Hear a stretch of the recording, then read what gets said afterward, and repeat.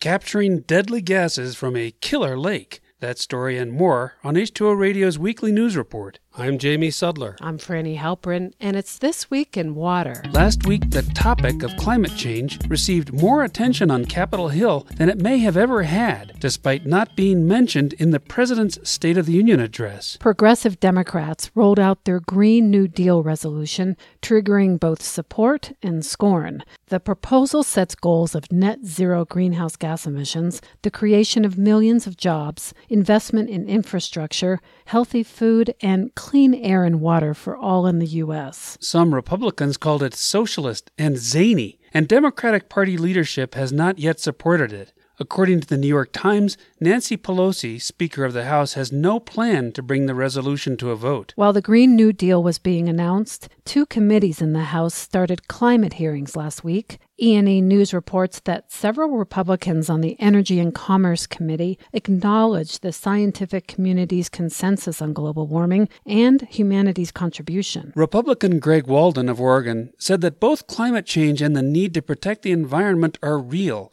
adding that Republicans on that committee are ready, willing, and able to discuss how to balance climate considerations with fostering a strong economy and jobs creation. However, at a hearing in the Natural Resources Committee, the few Republicans who attended used climate change to justify logging, natural gas extraction, and more dams. Sand mining is a massive industry worldwide. It accounts for 85% of all mineral extraction and is also the least regulated and may be among the most corrupt and environmentally destructive operations. Yale Environment 360 reports that China is estimated to have consumed more of it in 3 years than the U.S. did in the entire 20th century. Sand is used most in making concrete, and it's also used in land reclamation, glass manufacturing, and fracking. Even in places where there are laws or regulations about sand mining, they're routinely flouted. River sand, as opposed to that from the desert or the sea, is most sought because of its shape. But taking it from rivers is the most environmentally destructive practice because it alters river flows, erodes banks, and dries up tributaries. It can also damage wetlands and kill seagrasses and mangroves. While rivers will naturally try to fill in what miners take, about twice as much is removed as can be restored. In the UK, they're mining sand from the ocean floor, raising concerns about damaging seabeds for crabs and starfish. Sand mining is expanding in many developing countries, often involving gangs and criminal organizations. Yale 360 reports that there have been beach battles over sand from Indonesia to Jamaica, and adds that to some extent, sand is a renewable resource, but it must be protected to be sustained.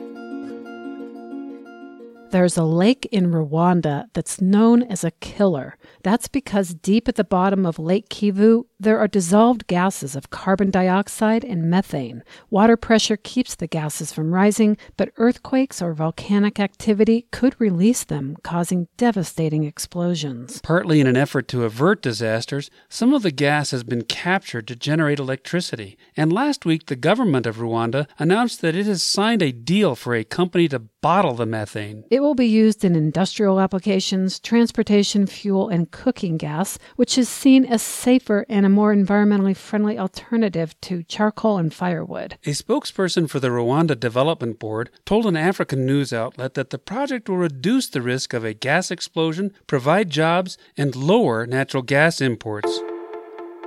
The blue and green colors of the ocean may become even bluer and greener by the end of the century, according to scientists. The reason? Climate change. The deeper hues will be caused by the effects of global warming on tiny organisms called phytoplankton, which are at the base of the food chain. They contain chlorophyll, a pigment which absorbs more of the blue part of the light spectrum and reflects the green. Water with more phytoplankton appears greener, and areas without the microorganism, like the middle of the ocean, appear bluer. The Weather Channel reports that researchers from MIT predict that as climate change occurs, waters in the subtropics will have fewer nutrients to feed the phytoplankton, making them bluer, while waters at the poles will become warmer, bringing more nutrients, making them greener. One of the authors said the shift won't be visible to the naked eye, but they will help scientists track changes in the oceans, changes that could affect the entire food web that phytoplanktons support. And finally, speaking of the ocean, sharks are often vilified in the movies as bloodthirsty monsters,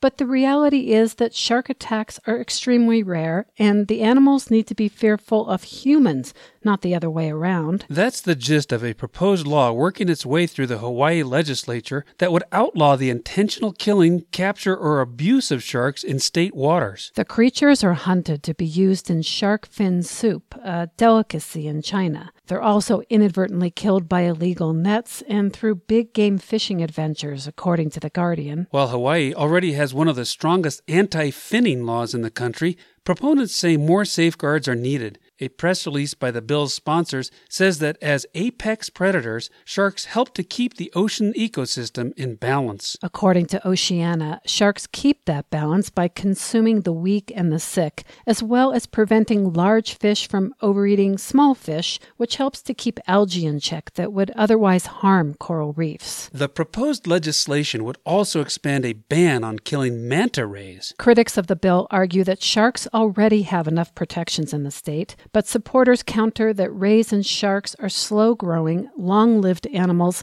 that reproduce later in life and have fewer offspring than other ocean creatures. There are about 40 different species of sharks in Hawaiian waters, according to the online site Hawaii News Now, and if the new bill passes, tiger sharks to hammerheads will be a lot happier. This Week in Water is sponsored by the American Waterworks Association. Explore new trends in technology at ACE19. June 9th through 12th in Denver.